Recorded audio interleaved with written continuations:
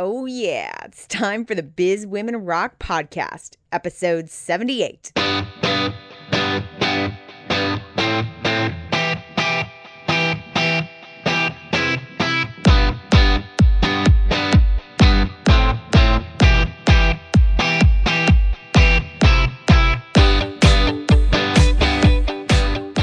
What's up, ladies? Welcome to the Biz Women Rock podcast. I am your host, Katie Kremitzos, and I have the pleasure of sharing with you phenomenal stories from businesswomen all over the world in all sorts of industries so that you can be inspired along your business journey. I have a great show for you today, but before we get started, I have a huge announcement. So Shark Week actually starts August 10th of 2014, and what I'm doing to celebrate Shark Week is featuring women who have been on Shark Tank all week long. That's right, starting August 10th, going through the entire week, I'm featuring amazing women who have gone through the gauntlet of Shark Tank and have lived to tell the tale. So in order to share these great stories with people all over the world, we are having a lot of fun with this, and we're creating a viral meme. And I would love for you to be a part of it. All you have to do is go to bizwomenrock.com/Shark Week, and you'll get the super easy details on how you can participate and be a part of this whole meme. It includes beautiful shark graphics, selfies, and social media. That's all you need to know. So go to bizwomenrock.com/Shark Week. All right, now let's get into our show. Today's guest is Allie Siarto, and Allie is a co-founder of a company called LoudPixel. To make this super simple, LoudPixel is basically a technology that helps analyze social conversations. So not only do they provide clients this data analysis, if you will, but they also consult with the client about how to actually use that information. So she herself has had a tremendous business journey that has included multiple different types of companies, the potential selling of LoudPixel, which she's really going to get into, and what it's like working with your spouse, which, you know, a lot of us can identify with. Anyway, she's a trip. She's got a lot of great information, and you're just going to love her. So let's get rolling. Allie, thank you so much for being on the show with me today. Thank you so much for having me. I'm so stoked to have you on because you are somebody who has such a cool business story and has lived through many, many different types of businesses and has so much entrepreneurial kind of expertise to bring to the table today. And I'm just fascinated by you. So I want to be able to give everyone kind of a really great idea of what LoudPixel is all about. But in order to do that, I really want to set it up by letting you kind of tell us what you were doing before you started LoudPixel. Like, what was your experience as a businesswoman? You know, it's funny that you paint me as an entrepreneur, but if you go back to when I was 24, right before I started the business, it was probably one of the last things that I actually thought of myself as. I did not see myself as an entrepreneur. And you meet so many people who have these great success stories in business, and they say, well, you know, I was selling lemonade, and then it turned into this big sales business where I was making all this money in high school, and I sold my lunch for money, and on and on. I was not that kid at all. I actually, when I went to college, I was very kind of traditional path where I studied advertising and I studied digital media. And I said, okay, I'm going to go to college. I'm going to get a job. I'm going to work my way up and be this, I don't know, vice president of such and such big company. I'm going to move to Chicago. And that's what I did. And that's the path that I was really following when I started. And funny enough, I started a podcast in 2006 where I was interviewing people in these types of jobs where I was asking, okay, how did you work your way up the chain, and how did you become the creative director of such and such ad agency, and how did you do all these things? And through that podcast, I actually ended up kind of learning quite by accident that I was making these amazing connections with people. And so that led to my first job in PR. And as I was working in PR, I, of course, kind of stumbled into social media analytics, which is what I ended up starting LoudPixel in. But still, I just thought, okay, I'm going to work my way up and work my way up. And I continued to do the podcast even as I was working. And I did kind of find myself transforming a little bit over time where instead of just interviewing people who had these jobs, I was actually starting to be really attracted to these people who were running their own businesses. And I thought, wow, this is really interesting. And so I'm working in PR, I'm getting into digital analytics, and we're working in Excel, and we're working in spreadsheets. And it's kind of a mess, and it's very inefficient. And I think, and so I was actually, at the time, my now husband, we were at the time, I think we were engaged by that point. I went to him, and he's a web designer, and our friend from college is a web developer. And I went to them and I said, if only we could build a tool where you could import all of this data and you could make it easier to make sense of the data and tag the data for context and then kind of sort it out and spit back these reports that you can use. So basically what we're doing is we are taking conversations online. So let's say there are tens of thousands or sometimes hundreds of thousands of conversations online about a brand or about a topic or a cultural anything that we want to kind of understand. So we put in the keywords to look at those conversations. Okay, what's being, in general conversations, what are being said? And then we pull it into the system. So at the time we were just doing it in Excel. Then we built the system. And we look at a random sample set, just like you would for any research kind of focus group, or actually I should say survey. And we tag it for context. So what are people talking about? Who are they? And it's really just diving deep into the audience and what drives them. And it's really, for me, I kind of nerd out on it where I get really excited about who are these people. So I'm doing this for this big company, and I find this kind of need where it could really be simplified. And again, at the point, though, it's just kind of me saying, wouldn't it be cool if? And I think that's where a lot of great ideas and a lot of great companies start, where you just see a problem and you say, oh, wouldn't it be great if there was something else, if we could take it just one step further. But I was 24, and I had been very much taught that at 24, you worked in this agency, you're very junior, you have to work your way up. And so I thought, well, if ever I were to start a company, it would be at least in 10 years, maybe 20. And that's what I was seeing with people who were starting kind of their boutique agencies, were starting them much later. So here's where the turning point happened. I went to get drinks with a friend who had actually worked with me at this agency, and she had started her own company. So this was my kind of first glimpse into somebody else who had left and started their own company at a pretty young age. And I said to her, I would love to build this, and I would love to do it this way. And kind of just left it at that. And then the next week she called me and she said, so are you serious about this? Because I think I had your first client for you. What? And be careful what you wish for, right? Exactly. It was putting it out into the world and really just telling people what I wanted. And so I had two opportunities at that point. I remember she arranged for the client, which was another agency. She arranged for them to come meet me at lunch while I was working at my job. And I remember that they took a cab over to meet me, and I thought, oh my gosh, I can't believe they paid for a cab ride. I can't believe they spent money to meet with me. And I still didn't have that confidence. I was just like, oh, I can't believe it. But after the fact that I really started to think about it and see what their need was, I said, I can do this. We can absolutely make this work. And I really think I know more about this than a lot of people that are doing it, just because it was such a new idea to use social media for market research and to understand what people were saying.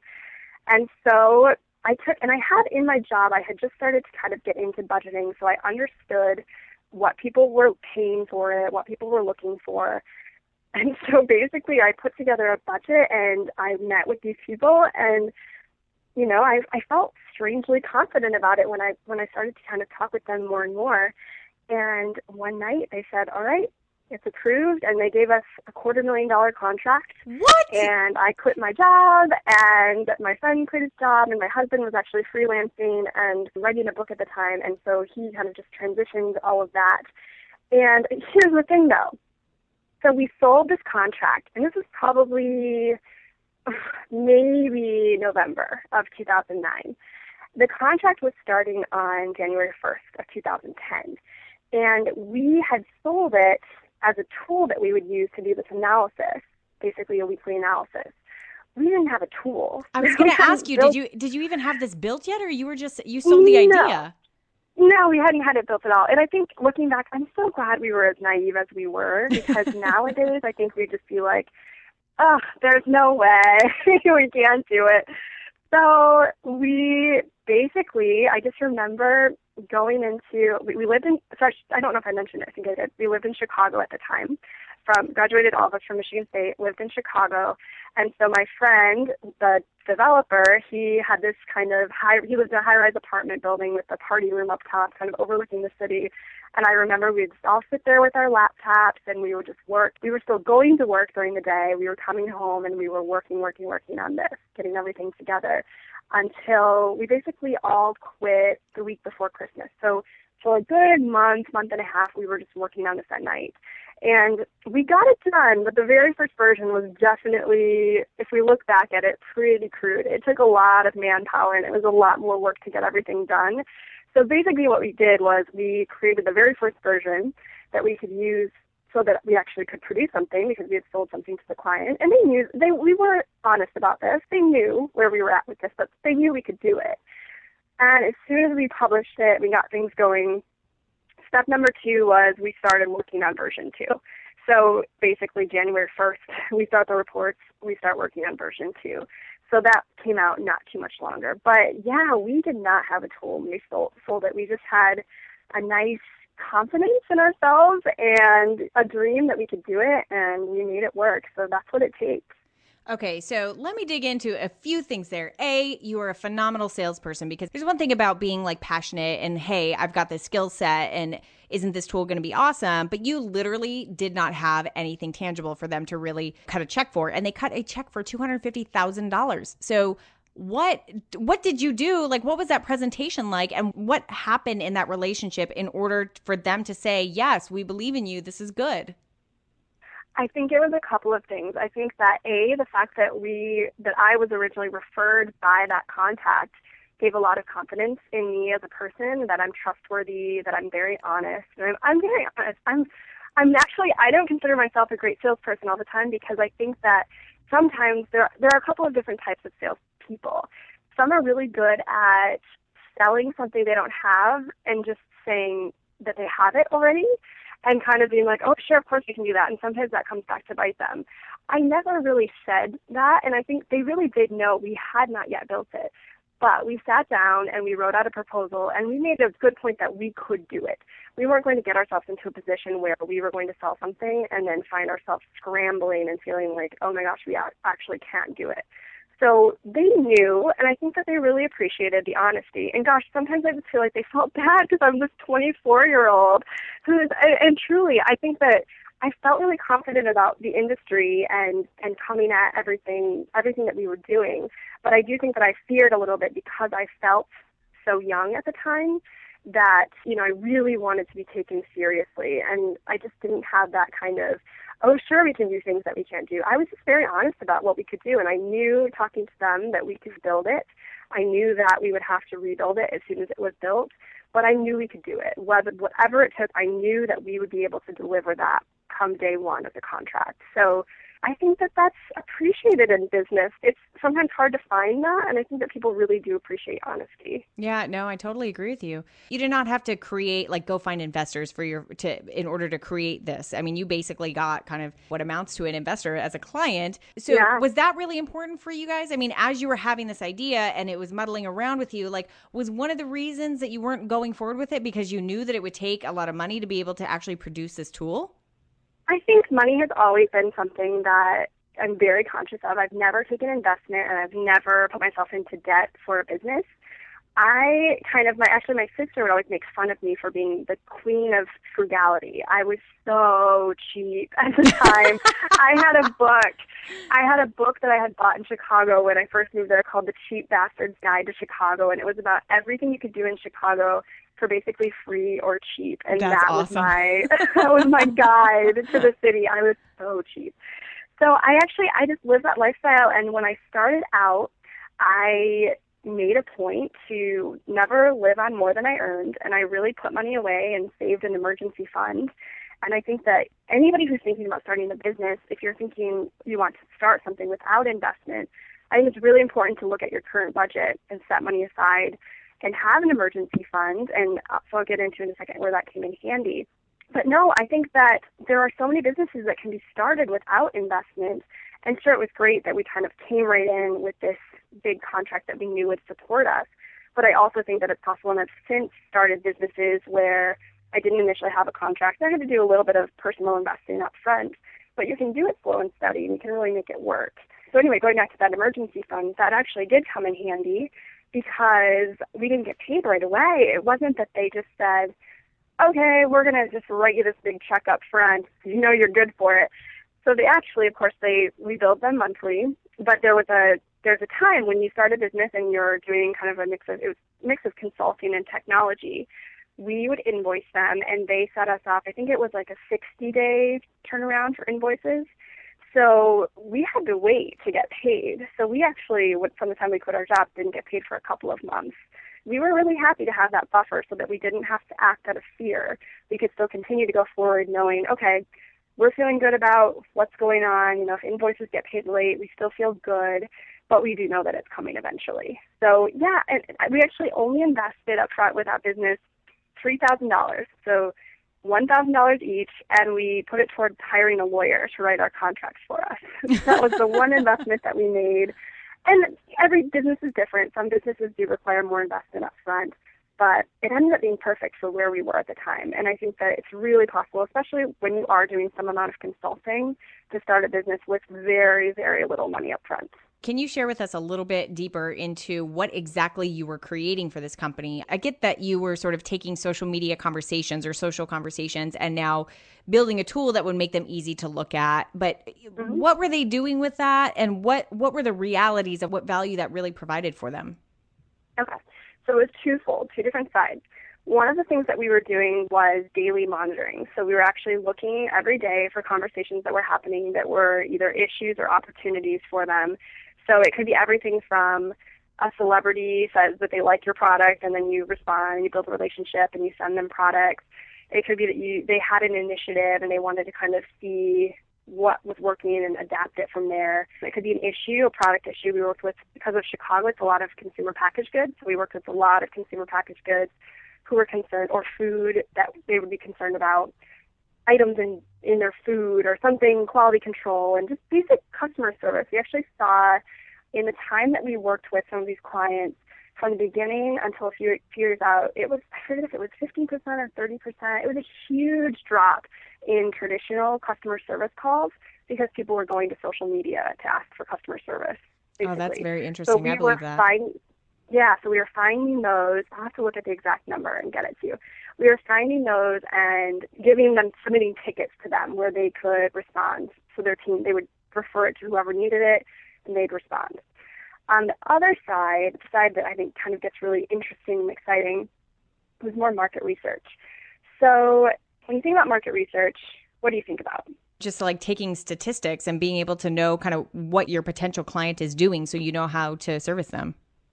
Right. So we do this. We've done this for years, but a lot of this has been through focus groups and surveys and user interviews. But now you want to know how your customers feel, what they think about you. You can go online and figure out really quickly and really for much less money what clients are thinking about you and what clients are thinking about your competitors. So we would gather these conversations, and we had this tool where you can import all these conversations into the tool and create a representative sample set. So just like you do a survey, you create a representative sample set. And then within that, so early on it was basically me, and we did end up hiring people to help go through that representative sample set of conversations and tag the post within it for basically just context. So demographics, what are they talking about? What do they feel about your brand? What's making them mad? What's making them happy? How are they comparing you to competitors? A big one was, how are they talking about your marketing? So they're spending all this money creating these ads, and they need to know how people are responding to them. So a couple of times we found some really interesting things, like there were some big companies who were producing these big expensive ads, and either people hated them, and we would catch it right away that people hated them, and then later on down the line, we'd cross over data with other places, and we'd find, okay, so your ad actually made people like you less. Given on this one, you should probably go back to this one. And we also found some people where there would be ads that hadn't run in years, but people still referred to them all the time and absolutely loved them. And so that can be an opportunity for them to actually re-look at old content and save on production costs. So rather than just producing new content, you have this ad that's so popular, they actually have an opportunity to kind of breathe new life into that, bring that back, whether it's on television or through social media or whichever way. So even though we were looking at social media, it wasn't necessarily just for the sake of social media campaigns. It was actually looking at their traditional media, events that they did, the product itself and product improvement, customer service. It was across a ton of different areas. And so we got to do some really interesting research. Probably one of my favorite things was in new product launches. In new product launches, we would look at everything from what ingredients. So we did a really big research study on sugar substitutes. What do people think about different sugar substitutes and the health benefits or the bad, is it good, as companies are trying to figure out which ingredients they actually want to use in their products. Or we worked with one company that was trying to rebrand their product just for women. And we actually looked into it and we found that men were just as excited, if not more, about the product than women. And so if they rebranded it with pink packaging and everything toward women, they were actually going to be turning their back on a very large part of their audience that they weren't aware was out there. So it touched on so many different areas. But that's so cool. So your whole business model is really kind of a combination of obviously like this technological tool as well as really this interactive consulting with the company so that they truly understand and you can get into the details of their behind the scenes and where they're doing marketing and you understand what they've done in the past and where they want to go, and then being able to help lay out a plan based on these statistics that you're getting. Yep, exactly. So once you got this new client, your very first client, obviously you built out more clients after that, but what kind of things internally did you and is it your partner or I know your husband is your partner as well, but do you have that third person as your partner? Yeah, so it started out with all three of us. So it started out with three of us. It was me, my then fiance. I actually married him that year. So in the same year, we started a business and got married, so kind of a big year. And then a third partner who was our really good friend from college. She's the web developer. Gotcha. Okay, so the three of us, which is an interesting dynamic. So the three of you guys got together, you started this company, have your first client, and now you're building out. You obviously had to build some internal systems to make sure that how you were providing your services were that it was actually working. And as you were getting more clients, what kind of things did you have to do internally to make sure that your structure was correctly, that your business was set up correctly, that you had processes that were working? Like, can you walk us through some of those initial things that you did to get set up?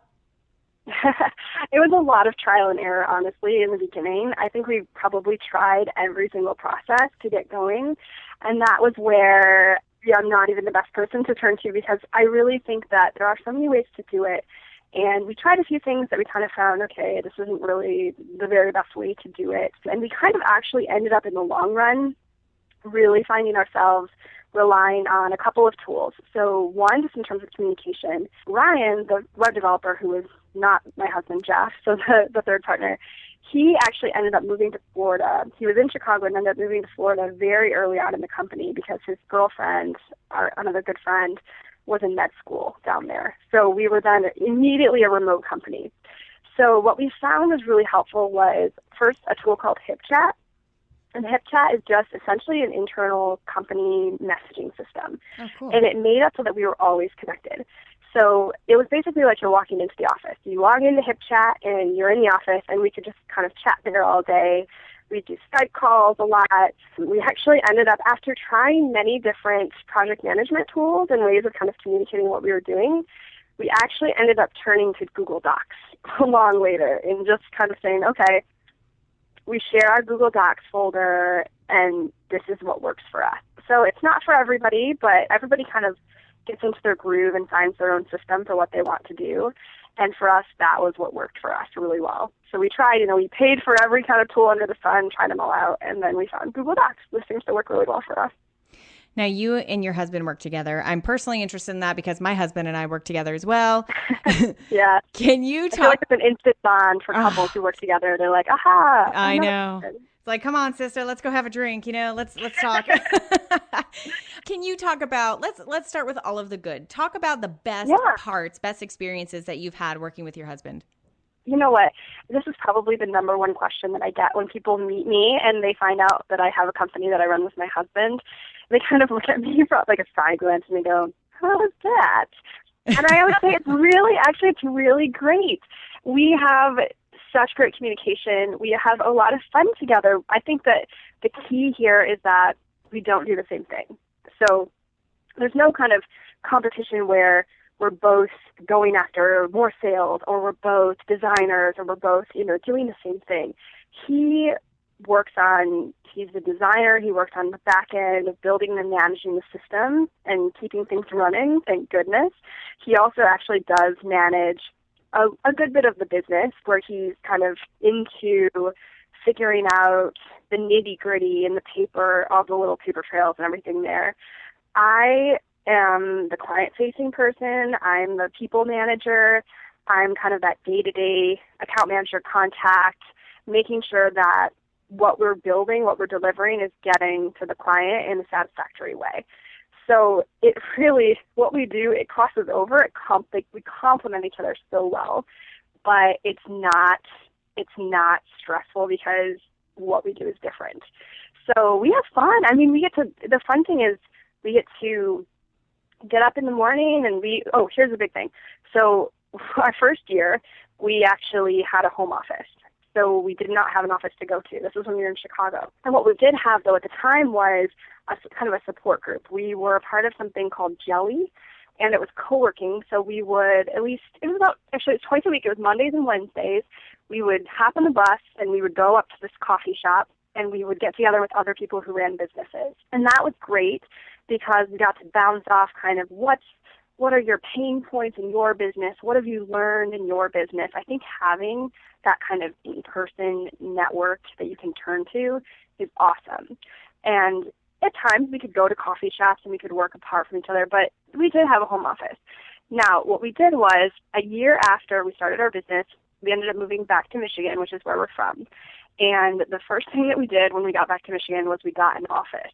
And that's great because you get up in the morning and you go to your office, and you are not working, home is not your office. You go to a place of work. And that helps, I think, to define some separation. So it's fun. We have our little routine. We would ride our bikes to the office or drive into the office, go get our coffee or bring our coffee, whatever it was, and then sit down. We kind of talk about what we're doing that day, brainstorm kind of things that we're working on, really get excited about things that we're doing. And I think that it's been really fun, and I feel like it's a great advantage. I feel so lucky to have found somebody who I kind of feel like we complement each other so well in all of these different ways. That's awesome. What about some of the ugly stuff? What have been some of the biggest issues that you've had, or like some of those moments that have definitely bled over into your personal life that have just been really tough for you to get through? All right. So I'm sure that you can relate on some of these. The number one issue that all married couples talk about, and it was no different with us, married couples who run businesses together, I should say, is it can be hard to turn it off. And I think having the office is great for that, but sometimes you get home and you just find yourself in conversation where you're still talking about work because it's so natural. That's what you did. And people talk about work. They talk about what they did at work, but it's just different when you're talking about your work, and then it can turn into an evening conversation. And sometimes I would find myself saying, sometimes how you have thoughts that are, maybe you have your irrational side that wants to do one thing, and then your mind side that wants to do another thing. And I would say, okay, this is wife Allie talking now. And I would say something, and then I'd be like, okay, this is business Allie talking now. And I had to say that sometimes because it was hard to define. And it got really hard in 2012 when our biggest client came to us and said they wanted to buy our business. And at that point, it's really hard to separate personal and business because you see dollar signs and you see this big change in lifestyle. And so I felt like every night we were sitting there thinking, okay, what will our life be like if and when? And early on it was kind of, okay, ooh, this is exciting. Look at what we're going to do with this money. Let's remodel our kitchen. We had just bought a house at the time. Let's remodel the kitchen. Let's do all these things. And we just got so excited. And then we kind of started to say, okay, what are our roles going to be? Because this was an issue of they wanted to buy the company, take our tool, expand it within their company, and then also hire us at pretty nice salaries, but very, very much working for the company and being on their clock and billing our hours, the agency lifestyle. So then we kind of started thinking, okay, how's that going to be? And so then we're balancing this, and I just felt like every night we were talking about the scenarios and what it was going to be like. And that really became tough to balance because it was a lifestyle conversation. You know, that's a conversation you would have with your spouse, whether or not they own the company, even if it's just for you. But when both of you are involved and both of you, your day-to-day lifestyle is involved, it really kind of takes over.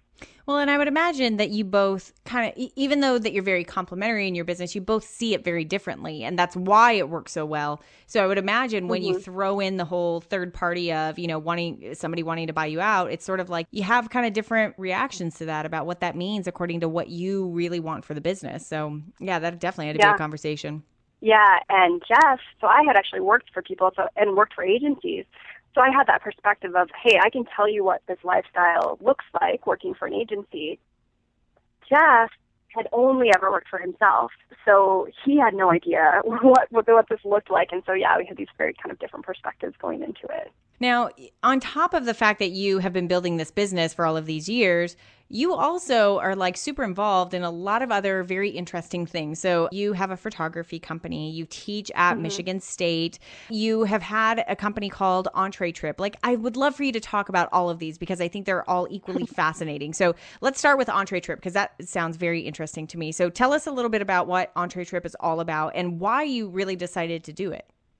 Yeah, Entree Trip started in, what year was that? I think that was 2012 too. Even 2000, maybe, no, it's 2011.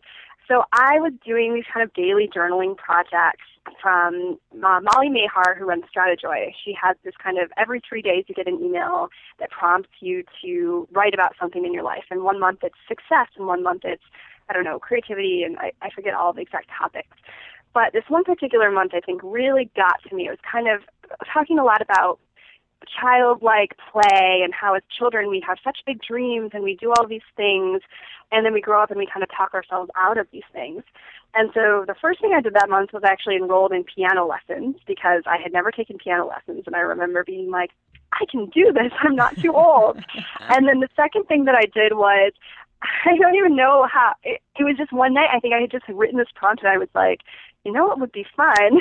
Going and renting a house in Costa Rica, or, you know, pick a country, ended up being Costa Rica for the first one, and getting women who are entrepreneurs or who want to be entrepreneurs together in that house and just having a really great week together, bonding and talking about what we do. And I basically found a house, and this was probably, I wouldn't say it was a bigger risk than starting Loud Pixel, but it was one of those things where I actually took on some financial risk. I booked the house, and it was, I think, $1,800 for the week. So I said, okay, well, if no one wants to come, I'll just get some friends, and we'll go hang out at this house, and it'll be a good time regardless. So this is okay. You can't fail. And I basically just put the word out that I was looking for awesome women entrepreneurs to come out and basically fly to Costa Rica and stay with these strangers and have a great time together. And I still remember at the airport at customs, they were like, I was coming home, they said, so who are you in Costa Rica with? And I think I said something like, oh, I just met some people there. And he said, did you meet them there or they were friends you met there? And I was like, oh, they were friends. You know who I met there. It was kind of strange. Like, who goes to a foreign country and meets people there who they don't know and gets in a van and drives 4 hours to this little house at the top of a hill and just stays with them? But it was amazing. It was such a great group of women. I still talk to them all the time. I actually just caught up with one of them last week on an hour-long Skype call. We still continue to inspire each other, and I'm just amazed by what these women are doing. So we've done one other trip since then. We did another one in Mexico. And it's just, it's so cool. It's so neat to be able to have that interaction. I think part of it also came from being a part of that co-working group in Chicago. And when I moved back to Michigan, I was no longer in a network quite like that. I think I was seeking out something like that support group. And I said, well, let's look for a group of women. And also the co-working group was all men. I think there might have been one or two other women who came every now and then, but I felt like I was constantly surrounded by men. And so it was very refreshing to be surrounded by women in this case. How fun. I love that energy. I love that idea. I love that idea a lot. All right, Biz Women Rock community, watch out for a trip in Costa Rica. We'll rent a house. It'll be like the Biz Women Rock house. I will be there. I love it. I love it. Okay, so you did that. Now, what about the photography company? Was that also part of the play like a child type of a inspiration moment? that came a little bit earlier, but I think it was maybe that mentality, came out of that mentality. That came basically actually 2009, before Law Pixel even started. I started to get into photography as a hobby. And maybe this was just one of those things where once you start a business, you're like, this is awesome. How can I make money from things? And I was getting really into photography and spending some money on the gear. And I kind of thought, okay, let's play around with this. And so I was running Loud Pixel during the week, and then I was apprenticing under this professional photographer on the weekends. And it was very humbling because I was working with these really big-name clients during the week, and then on the weekends he was like, oh, assistant, please carry my gear. But he was teaching me a lot at the same time. So it was it's kind of like, I called it my alter ego because it was so different. But it was such a fun, different way to spend my weekends, and I got to have some really cool experiences. And I think I just kind of got addicted to that with experiences. And then kind of my business competitive side came out, and I was like, how can I be awesome at this? And so with photography, I never went into debt for it. I think I ended up investing probably about $10,000 into gear over time, kind of a little bit at a time. And coming out of the PR background, I think that was my biggest first client, because I worked at a company in Chicago with 500 people, largely women. I ended up getting like family shoots and eventually weddings from that, and people would just refer me around, and kind of started out just charged $100 here and there, and oh sure, I'll do this, and being terrified. I was terrified to do it for money. I just remember shaking going to my first shoots. But then working under this guy to the point where I kind of gained confidence, and I actually ended up, and this is where things kind of came to a head. 2012 was a really big year because that was the year that we were looking at selling our company, and also the year that I had somehow accidentally, I don't know, I wasn't paying attention, I booked 17 weddings that year. Oh my goodness. So I was running this company that was doing really well, keeping me very busy, sometimes working a lot of hours on it. And then on the weekends, just about every weekend during the summer, I was off shooting weddings. So it was a crazy year. And I think it really kind of came to a point where I had to decide, okay, I have to pick a direction on what's going to happen here. And so I never really finished what happened with the selling the company. I assume you probably want to know where that went. Here's what happened. We ended up being invited to go speak at a conference featuring young entrepreneurs from around the country, kind of honoring young entrepreneurs. So we were presenting at this conference. And it was in Washington, D.C., and we kind of actually very last minute went to the conference. And we were originally not going to go, and then they asked us to present, and we were kind of like, okay, let's do it. So we go to this conference, and it's amazing and very inspirational. And we meet this guy who runs a company out of D.C., a web usability design and web design company. And we're talking to him. This was actually, let me add in. Okay. So we've been working on selling our company for months. We had been back and forth in this, oh, yay, money, and then kind of being like, oh, let's enjoy our last days of freedom because it's all going away, and kind of bemoaning that our lifestyle was going to change in a way that we weren't excited about. And we met this guy, and Friday of the conference, we were on the phone with the CFO of the company, basically finalizing details. And he said, okay, I'll send over kind of the final contract. You can sign it, and then you're going to fly out, and we'll meet with you, and we'll finalize everything. And I was like, okay, let's just sign it, get it over with on Friday. And Jeff and I ended up leaving the conference and going for a long walk and saying, is this it? Should we do it? Do we really want this? Even after talking about it for all these months, we just had this feeling in the back of our, like in our guts, that it just wasn't what we wanted out of our lifestyles. And so we said, okay, we'll wait until we get home on Monday, and then we'll sign it. And the tickets had already been booked. We were already flying out to meet with them and finalize everything. So Saturday, we meet this guy who runs this company, and we were talking to him about it. And what he does kind of complements what we do. So we're getting excited about what he's doing.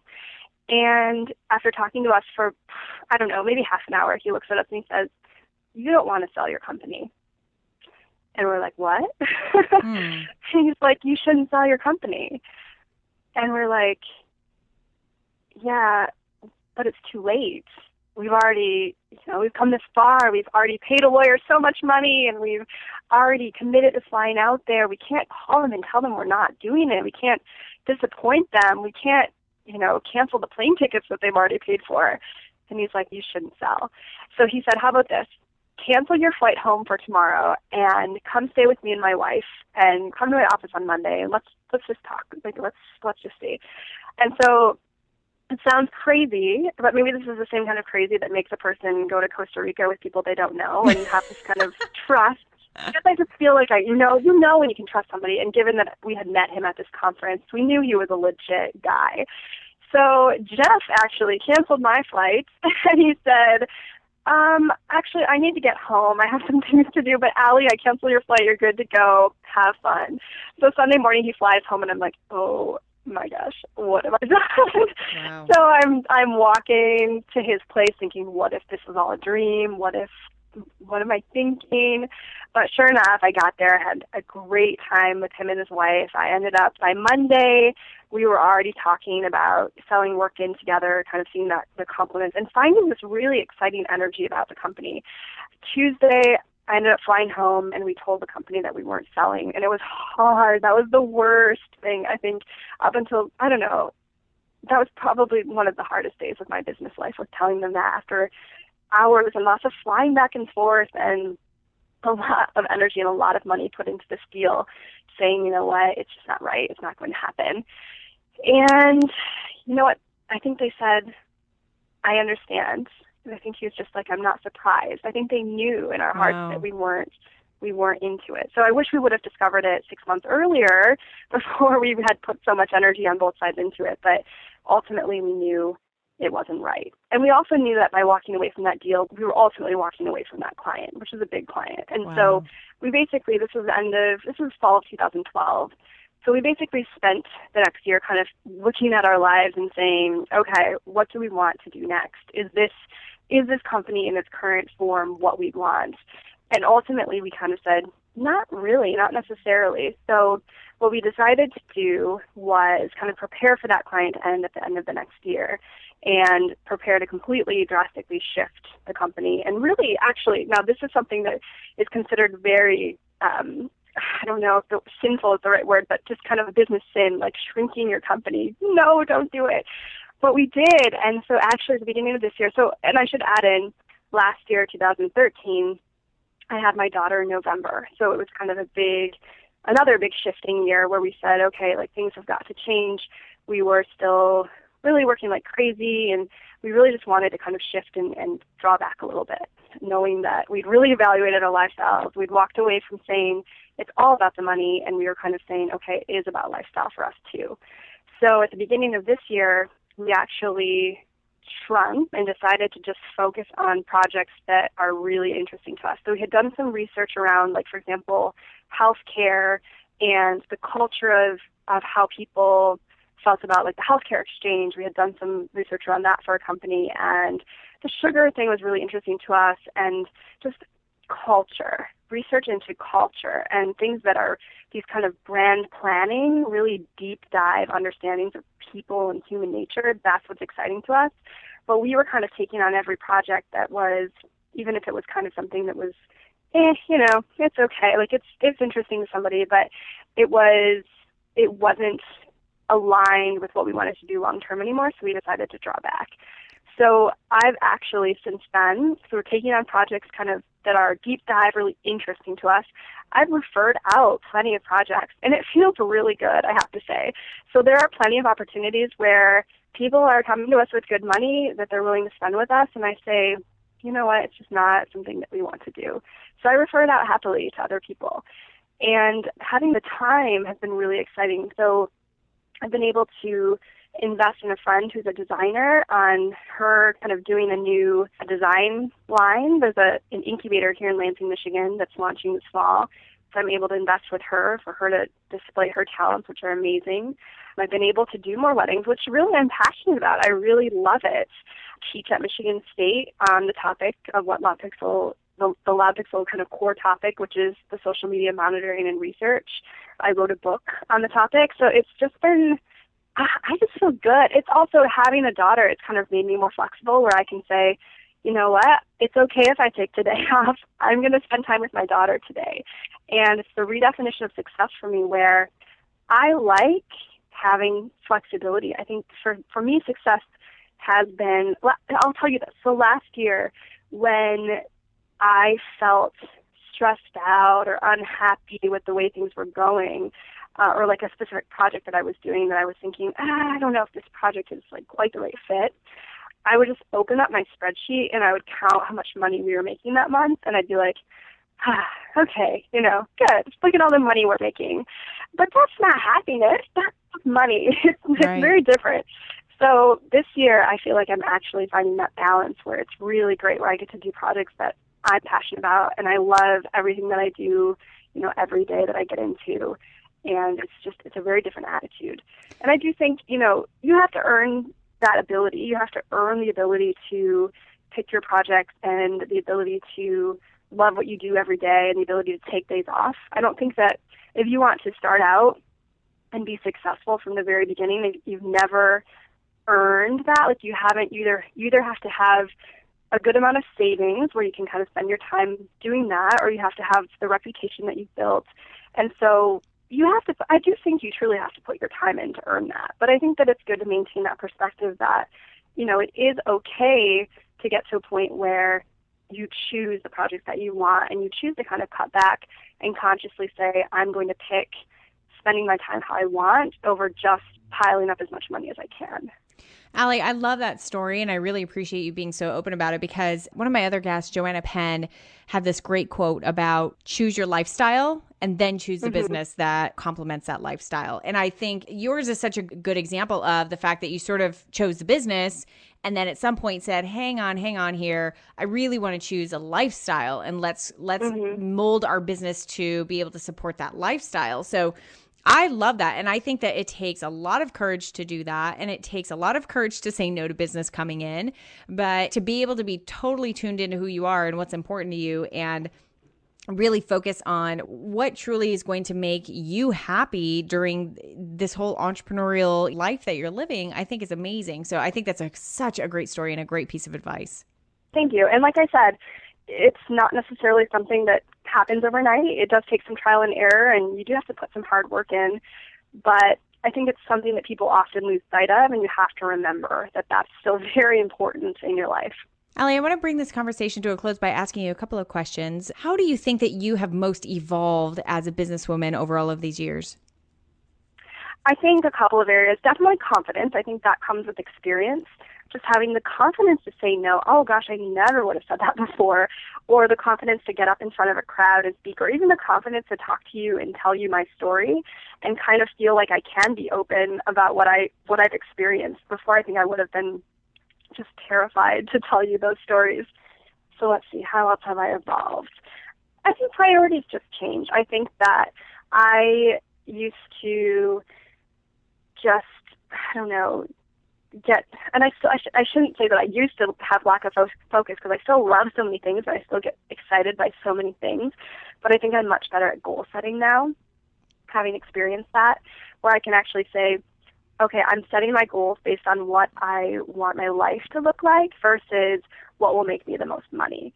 Where before, if you looked at my goals, I remember we would set 3-month goals, and it was like, make X amount of dollars. That was my goal. And now it's kind of like, I want my goal to get me to where I want to feel good. And so it's a little bit more kind of like, warm and fuzzy. But that works for me. It really makes me happier. And what do you see in the future for your company? What is your big vision? I think ultimately I'd love to maintain the flexibility. And I think that I finally given myself permission to say, I'm okay with having my hands in different projects. I'm okay with being a part of funding and supporting my friend who's doing her fashion design. I'm okay with shooting weddings. I'm okay with continuing to do the projects that I love. And if opportunities come along, and I've had a lot of opportunities come along this year. Some I've said yes to, some I've said no to. I want to continue that. I really feel good about, and I struggled with that for a long time, because I always said, focus. And I had great success when I focused, but I didn't have let me redefine that. I had great financial success when I focused, but I wasn't always my happiest with that. And so I think I finally realized a person does not have to have one single project. A person doesn't have to graduate with a degree, get a job, or even start one company and just work your way through that. I think it's totally okay to build multiple things. Have enough focus so that you're not so fragmented that you're kind of throwing things into the wind and you're never focused enough to build something that can be a success. But once you get something to a point where you've built your reputation or you've put your time in, I think it's very exciting to be able to also contribute your talents to other projects. Well, Allie, I really want to thank you so much for being here. Thanks for sharing your story and for getting pretty ingrained in there in a lot of the details of how you've grown the company and what's been happening along your journey. So big congratulations to you, and thanks so much for being here. Thanks so much for having me.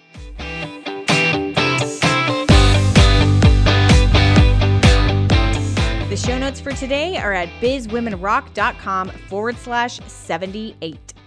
I loved Allie. She was wonderful, a great conversationalist, and just had so many great stories to share. And I really, as always, really appreciated that she got so deep into a lot of those stories with us. Definitely my biggest takeaway was the fact that she and her husband proactively chose their lifestyle that they wanted in their business versus just growing bigger for the sake of growing bigger and getting more money. I really, really appreciated that. As I had mentioned in the interview, Joanna Penn, who's on episode 13 of the Biz Women Rock podcast, by the way, she had mentioned this idea of being able to create the lifestyle that you want and then create the business that supports it. Or if you're already knee deep in your business, then just make sure that you're super aware of the lifestyle that you want and now transition your business to be able to fit that. And Allie and her husband did that very well, and it was really, really enlightening to do that. You could tell like she just has so much joy in what she does, and I thought that was so foundational as to why. Thank you so much for being on the show with me today, and remember to participate in our Shark Week Shark Tank event. Go to bizwomenrock.com. I'll see you soon.